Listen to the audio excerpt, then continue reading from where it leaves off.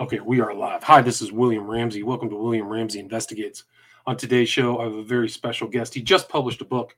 Title of the book is Mystery at the Blue Sea Cottage, a true story of murder in San Diego's jazz age. And his name is James Stewart. And this is a really interesting true crime, historical, nonfiction narrative book. I really enjoyed reading it as somebody who loves San Diego.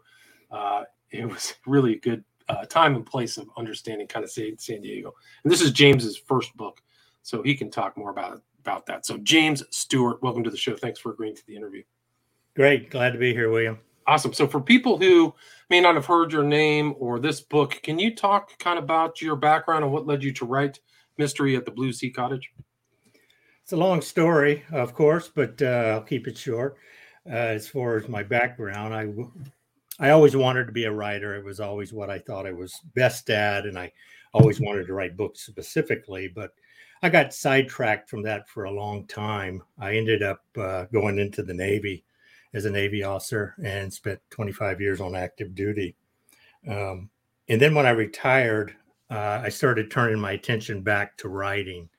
I always knew I'd get back to it. It just took me longer than it does some people.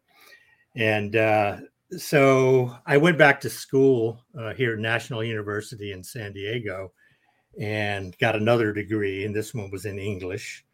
And then I followed that up with a MFA in creative writing at the UC Riverside, or actually Palm Desert, low residency writing program. And I needed a topic. I needed a thesis topic, of course, for a master's degree. And I was pursuing the nonfiction track. They also have fiction, poetry, screenwriting. But I specifically wanted to write a narrative nonfiction or creative nonfiction kind of novel, or not novel, but book. And so I started looking around. I wanted to write about a crime that took place sometime a long time ago. I've always enjoyed books like, say, Devil in the White City is a good example. Midnight in Peking. I could give you a whole bunch of other titles, but they're historical true crimes. And they're specifically narrative nonfiction, meaning that it's not just like a typical nonfiction book. It has a beginning, a middle, and an end. You tell a story, you try to tell it in scenes to the extent possible while sticking closely to the facts. So I was looking around for a suitable story, and I wanted it to be here locally in San Diego, or at least Southern California, because I knew writing about a case that was 100 or more years old would require a lot of research. And so I wanted it to be close to home. And so I started looking for something like that. I just started asking around at the historical societies and libraries and people I knew and whatnot. And several people mentioned the Fritzy Man story. And what had happened was it had became fairly well known around town. This was in about 2011. A local historian and writer named Richard Crawford had published a short piece in the San Diego Union Tribune newspaper about this case. It was a few pages long, but it piqued a lot of people's interest in the story. And when I was asking around about it, everybody had heard this story. And so I started looking into it. One of the things that really piqued my interest was at the San Diego History Center when I asked the young woman who worked there, said, "Oh, you mean San Diego's Black Dahlia case?" Wow. That's how she referred to it. And it kind of had that feeling of an old San Diego case, a mystery, unsolved, that a lot of people were interested in. And so I started looking into it. She pointed me in the right direction. I started looking into it. And I found out that it was very famous in its day. 1923, January, when she went missing. And it had all the right elements I was looking for. I could do the research because it was a local story. I managed to find the trial transcripts. This case went to trial, which is kind of another criteria for this kind of story, because that provides a lot of information for putting the story together, which you don't have in some, very otherwise interesting cases. And then also, it was widely covered in the newspapers from day one in San Diego, but also the major papers in LA hyped the case. And it had all the right elements for that. She was young, very beautiful, a dancer, what they called interpretive dancing, which was kind of a big thing there. And she was known around town for her dancing and had been in a lot of different venues. And she was found on Torrey Pines Beach, at the time a very lonely beach. The circumstances of her death were very mysterious. So it was the kind of story I was looking for. I'm sorry. Oh, well, I was just going to say, if people are on YouTube, you can see a picture of the victim right here on the cover of your book as well. And she's in her kind of dance regalia, very kind of a flapper age. You mentioned a lot of the clothes of that era too. So she was kind of part of that jazz age, right? That's exactly right. She was a young woman of her times. You could look at it that way. I wouldn't go so far as to call her a flapper, but she was certainly independent-minded. She was pursuing this career on her own.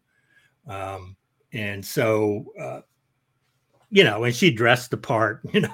She was, the clothes she was wearing when she left was kind of a flapper's outfit. It was a fancy party dress kind of thing. So, yeah. So anyway, that was why I picked this story, and I became fascinated by it because, as far as for a narrative nonfiction kind of book, it had not only was it an interesting unsolved mystery, but it was also very much about the place and time. Southern California, San Diego, and LA, because a lot of the investigation took place in Los Angeles area.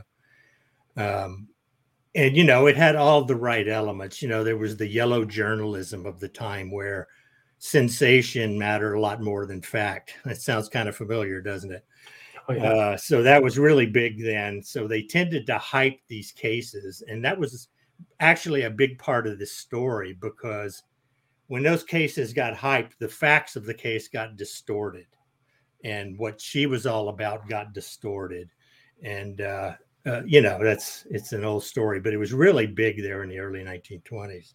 Right. And you mentioned William Randolph Hearst in part of the book, who was coming through San Diego, but he was probably one of the biggest purveyors of that, or the beneficiaries really of that type of journalism. Yes. Can you kind of go back through? I mean, who was this? Who was it Man? What was her first name? Mitzi Man? Fritzie. Yeah, Fritzie. Yeah. She came from an immigrant Jewish family. They had immigrated when she was 7 years old from Bosnia. Sarajevo, Bosnia was where they came from. And she was 7, and she had a sister that was 2 years older named Helen, and she had a brother named Williams who was 4 years older. So the children were all still young. And then her mother, Amelia, and her father, Isor, Isor, they immigrated here in 1910, came over on a ship, just like, the immigrants from Europe did in those days. And they stayed briefly with some relatives in Nashville, Tennessee, but they went on almost immediately from there to Denver, Colorado. And it took me a while to figure this out, but they didn't pick that place out of a hat. They didn't have relatives there, but it was kind of known as the World's Sanitarium, or Sanatorium, whichever you prefer. Her father, Isor, was suffering from tuberculosis. And that didn't come out when he came over here, but he was afflicted with it. And at the time, tuberculosis was a huge scourge. I mean, it was what everybody feared at the time, communicable disease, and a lot of people came down with tuberculosis. So that's why they went there. And there was also specifically two sanitariums for Jewish consumptives, as they called them. They call the disease consumption back then because it kind of consumed the person's body as they wasted away over a period of years. Terrible disease. And so that's why they went there. You got the high mountain air, it's dry. It was advertised as that. But he ended up dying 10 years later in 1920 from tuberculosis finally. And his wife, Amelia, decided to move to San Diego. And the reason was once again tuberculosis. Her older daughter, Helen, who at the time was about 21 years old, also had contracted tuberculosis. And, Denver didn't cure her husband, so she hoped San Diego might cure her daughter. So that was why they ended up going there. San Diego had going for it. It's a desert on the ocean. Had the fresh ocean breeze all the time. It was right on the desert, so it was dry and beautiful weather most of the time. So that was why they came here in the first place. Right, and I think you said at the time when they were there, it was only 80,000 people in San Diego. Yeah, roughly, as best I could tell, based on the records I could find. There might have been, say, 115,000, 120,000 in the whole county, which was a huge county and is a huge county. So, yeah, it was San Diego at the time was, relatively speaking, a backwater. It was a small city, and it had, the tourism trade was starting to, heat up then in the teens and 20s, but it still had a long way to go. And it began growing rapidly from this time on. But at the time, it was, to give you an idea, Los Angeles was about 10 times the size population wise of San Diego. So, LA was already a big city and obviously growing very fast. San Diego started growing fast, but it had a long way. And of course, it never caught up. But it's now the 8th largest city in the country by population. So, obviously it grew a lot. But back then it was relatively provincial. And Fritzy had trained as a dancer in Denver under a former ballet star who had danced with Anna Pavlova's group around the world as a ballerina. Pavlova being probably the most famous, ballet dancer in history. And her mentor, her name was Domina Marini, who is now completely forgotten. But for a while there, she was relatively well known. And she had settled in Denver, and then Fritzy and her sister Helen both trained under Marini. And it was not only ballet dancing, but it was also interpretive dancing, which was really becoming hugely popular by this time. Most people have heard of Isadora Duncan. She was an interpretive dancer. And then there was another famous woman, Ruth St. Denis, or St. Denis, I'm not sure how it's pronounced, but she was very famous during the time Fritzy was training and dancing interpretive dance. So it was a really big deal. And so it was kind of like avant-garde. So she was really kind of on the new edge of dance, right?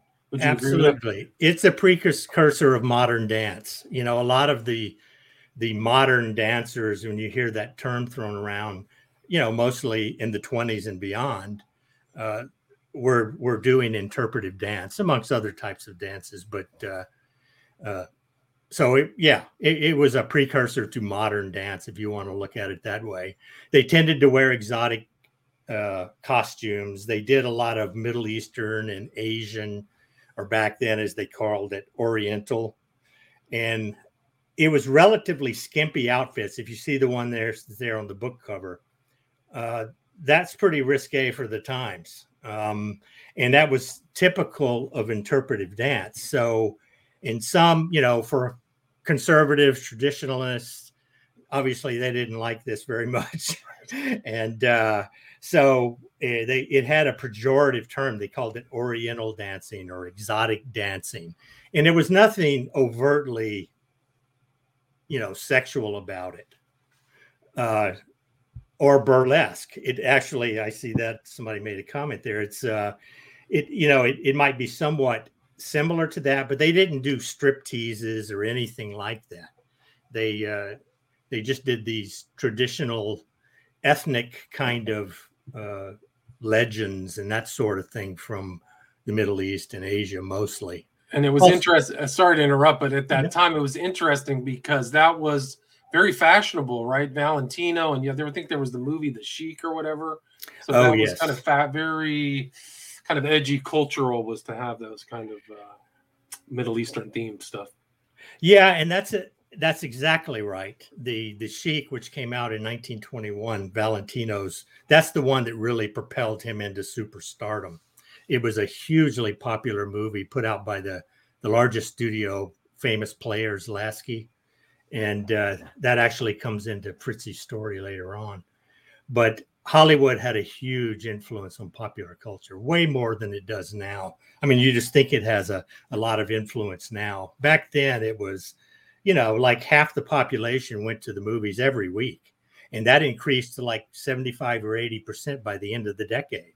So old Hollywood was big. Silent Hollywood was big. That's all they had, right? That was their only choice. Well, exactly. They didn't have the internet. They didn't have anything. They have radio was just getting around in the early 20s. So, that's what they had. They could go to the movies or they could go to live dances like what Fritzy did. And sometimes they even combined the two. And so anyway, go ahead. So she was kind of like a dancer for events or what stag parties you said one. So not as a stripper, but as kind of an edgy avant-garde dancer, right? Yeah, it ran the gamut. I mean, the first thing she was in was like in January of 22. A few months after she got there, she was in probably one of the biggest things that she ever did. It was at one of the largest theaters in town called the Colonial at the time. It was long ago torn down, but it was one of those things, huge old theaters. It was being converted to a movie palace at the time. And she took part in a week-long program and she danced the finale. So obviously she had a reputation. She had brought a letter of introduction from Denver with her, presumably from her mentor. And that helped her get involved in this show. And that was a big deal at the time. But it ran the gamut. She did much smaller venues a lot of the time, like at a country club, with 300 or 400 people, maybe. She even did like a chief petty officer's stag party, as they called it in the paper. And that sounds like it could be, salacious entertainment, but it wasn't. It was a lot more innocent than that. Yeah, sedate than that. But, of course, obviously, she was a good looking woman and in great shape from the dancing. And so, men liked looking at her and she was very popular. So, and that figures into the story, right? Because once she is found, there's a lot of possible people. She was mixing around and moving to LA too, right? So she was moving up to, or working in LA, I should say. Yeah, late in the year 1922, she had been dating a couple of different men, one of them seriously, and then the other one after she broke up with him for a while there. And then in November of 22, she went to LA ostensibly to work. And apparently she did do some performances there. She stayed there for almost 2 months, right up until 1 week before her death. She was in the LA area, and it became one of the central mysteries early in the investigation about what was she doing up there. And so anyway, in January, it was actually January the 14th, 1923, her mother had noticed that she was acting strange, out of character, being very secretive. She said she was going to what she termed a house party in Del Mar, which is a resort right up north of San Diego here. But she wouldn't be specific about it. She said a man from LA was picking her up, but she wouldn't give his name or anything about him. And she'd never done that before, so it alarmed her mother. She knew something, Fritzy was up to something, but she didn't know what. So she kept telling her mother, not worry, I'll be home by the next day or I'll call. And so she left home in the evening of the 14th, which was a Sunday night. And then the next day, around noon, a family was on a little trip to San Diego, and they stopped by Torrey Pines Beach for a picnic, just to have lunch. And a little boy, 9 years old, went, running out onto the beach when they first got there and found her body and came back up, told his father. And then from there, the cops were called and started doing an investigation. She was dressed, like just in stockings and, pumps and a teddy. And that was all she was wearing. And her dress was relatively nearby, or what they took to be her dress. And it did, in fact, turn out to be her dress, was nearby in the sand. And when they first looked at the scene, they were pretty flabbergasted. They couldn't tell what had happened. You assume in San Diego, when somebody is washed up on a beach, presumably drowned, that it's an accidental drowning, because that happens very often here, obviously. So, but it started looking a lot more suspicious than that. And they found up the beach about 500 yards away, they found a handbag and a vanity case that Fritzy had left home with. So it looked like somebody had tossed him out of a moving car. So that was suspicious. And she didn't get to that beach on her own, so at least one other person knew what had happened to her. But they figured it was either a suicide or it was homicide. But they kept going back and forth. Right. And at that time, Del Mar was actually not very well populated, right? That's correct. It was pretty a lonely beach, especially on a Sunday evening in January. Even in San Diego, it was chilly that night, and the water was ice cold. So that was one reason why they kind of ruled it out. Yeah, I see somebody mentioned there her shoes were on, which is also suspicious, right? Because if you've been tumbling around in the surf there for overnight or for hours, many hours, your shoes probably wouldn't be on, especially if you waited out there. Her teddy was relatively undisturbed, and the stockings and whatnot. So that was another thing that led them to think that something's wrong about the scene. It looked kind of staged. Some people even said that her arms were crossed over her chest, kind of like a Sleeping Beauty kind of pose. It was an unusual pose to find a drowning victim. So these were all suspicious things. Later on that day, I'm sorry. No, please continue. Yeah, she was taken to a funeral parlor. The coroner delivered her body there. That's what they did then. The coroner did not have his own facilities, and so any autopsies that needed to be done were done in funeral parlors. So when his autopsy surgeon got there, this was like 6 in the evening that Monday. The funeral director, or as they called him then, the undertaker, had already drained most of the blood from her body in the process of embalming her body. Apparently, he didn't get the word that an autopsy was required. So obviously that that creates a problem. But during the autopsy, he determined two major things, the autopsy surgeon. One is that she did in fact drown, and two, that she was about 4 months pregnant, 4 to 4.5 months pregnant, which immediately caused this story to really take off, because that's a big scandal then. 20-year-old single woman, huge scandal then. So they also found over her right eye, there was a bruise that could have been caused by, maybe somebody knocked her out and threw her in the water, something like that. So It was ultimately ruled a homicide, and that's how the cops investigated it. Although for weeks and even for the rest of the case, pretty much, whether she committed suicide, she had been despondent. She was 4 months pregnant. The man who had gotten her pregnant had refused to marry her. So she was despondent. And so in a lot of women in those circumstances, seeing they really didn't have any choice, the man would refuse to marry him. What are they going to do? They're going to be ostracized, and her career would have been over for sure. And so she had reason to be despondent. But there were all these other things that looked very suspicious. And whoever got her pregnant also had a motive. It was also much more common then, reason for homicide back then, when a woman got pregnant and man didn't want to marry her, but then she threatens to, expose the scandal. So two men filled the role immediately of suspect.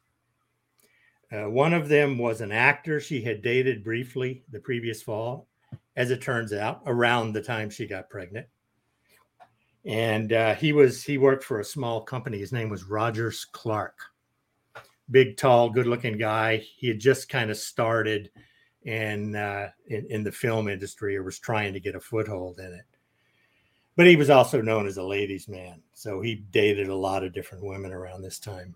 And then the other one was a doctor named Louis Jacobs.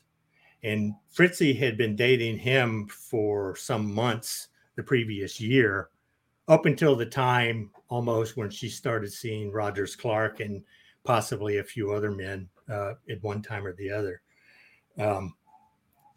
But her family thought when she turned up dead, her brother and mother were saying Rogers Clark, right? Yeah, they didn't like him. Her mother specifically didn't like him. She thought that he was a playboy, and he was wealthy. He had a Marmon touring car, which had a lot of cachet then, and he would just show up to pick her up and honk his horn, kind of summon her to come out and join him, kind of thing. And this was new. Dating was a new thing there. Before that, if you wanted to date a young woman, a man had to call on her at home, where her parents were. But in the early 20s, with things loosening up, with prohibition, with partying and drinking in the jazz age and dancing and all that sort of thing, dating got started, because this was a point where a lot more people could afford cars. So that's how it happened. The man would come pick the woman up and take her out on a date. And so that was really brand new at the time. Right. So, I think you said that, was it F. Scott Fitzgerald bought that same car after money for This Side of Paradise or something? That's right. Yeah. But you can just envision that too. And I think there's a picture of that car too in your book, right? So there's something suspicious about what was going on with that vehicle, because it had evidence of an accident, right? That's correct. At the beginning, within the first 3 or 4 days of the investigation, both of these guys looked like they could equally be guilty. Neither one of them had a good alibi. As it turns out, they both had a motive, because they could have been the father, or a potential motive. And in the case of Rogers Clark, he didn't come, even though his name was in the papers, because her mother screamed his name at the funeral parlor. His name was all over the papers, but he didn't step forward and come see the cops. So that was suspicious to them. And finally, it wasn't until Thursday, 3 days after her death, 3 to 4 days after her death, that he was arrested by the LAPD, where he was staying in Los Angeles. And his car, this Marmon touring car, looked very suspicious. It looked like it had had a collision, possibly. There was blood in the back seat. It looked like somebody had tried to clean it up. The gauges on the dashboard had been smashed. So this was very suspicious to the detectives. The chief of police in San Diego, a man named James Patrick, actually took the train up to interview Clark for the first time. And he was very suspicious about him for all of these reasons. Plus, a couple of the people that Clark had tried to use as his alibi for the night of Fritzy's death. Admittedly, he was in San Diego that night, but a couple of the people that he used as his alibi refused to be his alibi and said, no, it's not true. Okay. And then Dr. Jacobs had been, he claimed that she had come to him on the Friday before her death. That was the last time he saw her, he said. And she told him that she was pregnant and that she was secretly married to an actor, and that she asked him to perform an abortion. He refused. This was illegal at the time. Abortion and even birth control was illegal. So this was his story. In fact, he actually had walked into Chief Patrick's office on his own initiative, saying, I know the dead girl. This was the day after her body was discovered. I know the dead girl. I want to help you clear up the mystery. I saw her on Friday night. She was despondent. She said that her husband had abused her and abandoned her. She was married to him secretly. She was also secretly pregnant. But he gave screwy answers, and he didn't give a good alibi either. He basically didn't have an alibi for the time in question. So early on, say up in the first week until Friday morning, both of these men were under equal suspicion pretty much. They both had all the things there that made them look guilty and or at the very least very suspicious. Right. But they, just to sorry to interrupt, but either one of them could be the person who was with her at the Blue Sea Cottage, right? Can you explain that whole situation, how the detectives found out about that? And on Wednesday, a couple of days after they found her body, a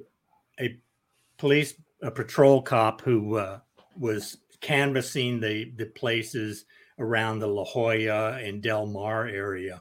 She had said that she was going to Del Mar to a house party, just that vague idea. But right after she had left home, she called her mother and then said, actually, it's going to be in La Jolla, which was a little closer, a little farther south, closer to San Diego, but still, removed from San Diego at the time.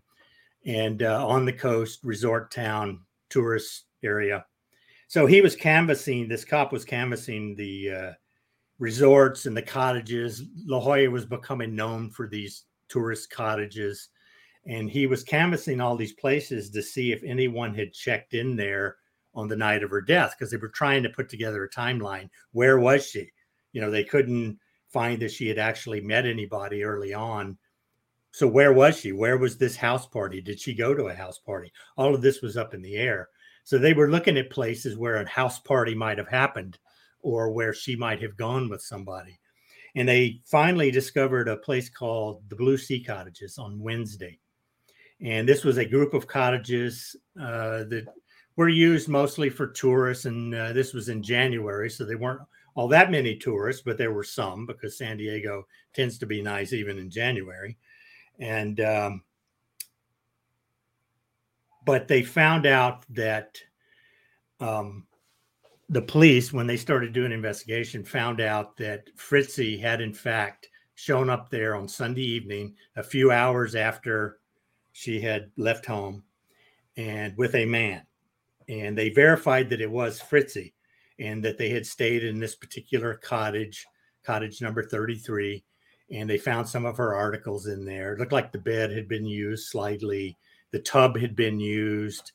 And so there were some indications that that they had actually been there for some period of time. But according to the manager, they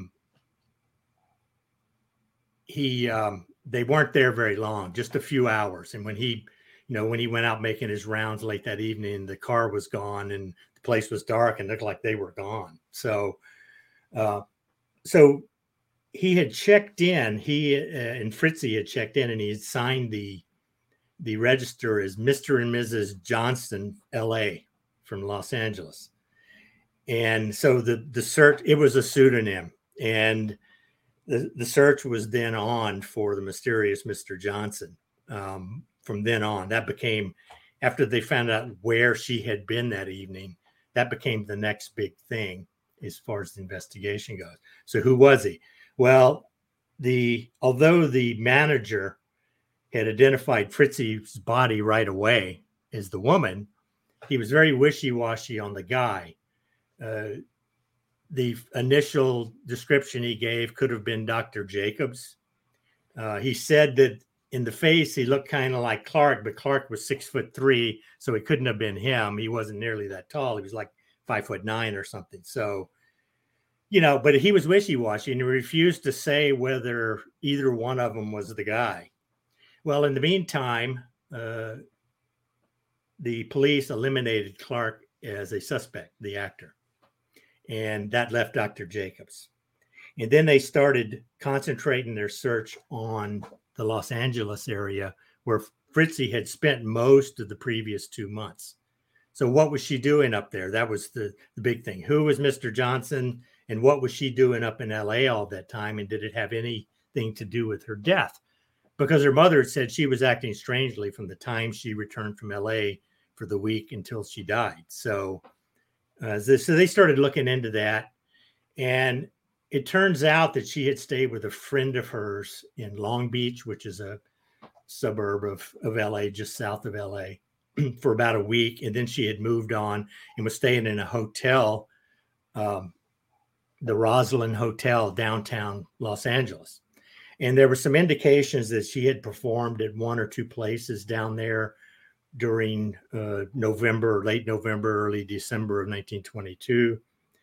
But then when her friend, her name was Bernice Edwards, came from Long Beach to visit Fritzy at the Roslyn Hotel, this was later on in December, she found Fritzy at this time about 3 months pregnant, or 3.5 months pregnant, sick and despondent. And basically she wasn't performing at this time. She was too sick to perform and was not in good shape. And so she decided finally to return to LA. Well, it comes out, to San Diego, as it turns out, at Bernice Edwards' house after Fritzy's death, the police found amongst her effects she had left there a series of correspondence, letters, telegrams between her and Dr. Jacobs, the man who was the doctor at a VA hospital back in San Diego. And according to her friends, she was in love with Dr. Jacobs. And although they initially, Bernice Edwards claimed to not know that she was pregnant, she did, in fact, know. She was just trying to protect her friend's reputation. But, it came out at the autopsy anyway. Right. I mean, and there's a lot more to this story. And there's pictures of Edwards in your book. She's dressed to the nines for that time. It's like very stamping that time and place and culture right there. I mean, we've only covered a third of the book, if that. I mean, there's a lot more going on. There's a lot more discoveries and things like that. I mean, what would you advise the listener? Like, the next steps, your book is available. How would you like to end this? Like, do you want to add anything, or is there anything I missed? I would like to add that not only is this an unsolved mystery from a very fascinating period in our time, our history, but it's also a story about her and her family, how they came here for a better life. But there were a series of tragedies, starting with the father's death and Fritzy's death, and then her sister died shortly after that from tuberculosis. So it ended in a nightmare. So the story is also about that. And it's very much about the time and place, because all of the things that I cover in there is whether you're talking about the prohibition, corruption that was rampant at the time, the Hollywood influence, the fact that Fritzy had Hollywood connections, the yellow journalism, all of these things had a direct impact on the case. So I go into some of those things throughout the book. Which, it's part of the story to me, and it all of those things had a direct impact on it. So when the case finally went to trial with the corruption and all of that and the way it was covered. So it's a lot more than just an unsolved mystery. It's a narrative nonfiction book that covers other themes. Right. And you can, in your culture, you input the culture of that time, just like you said. Really fascinating. Where's the best place to get Mystery at the Blue Sea Cottage?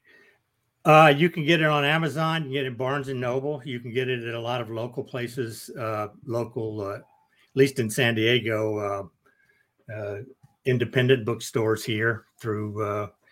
I also have a link to IndieBound, which is a service that is involved with indie bookstores, if you prefer to go that route.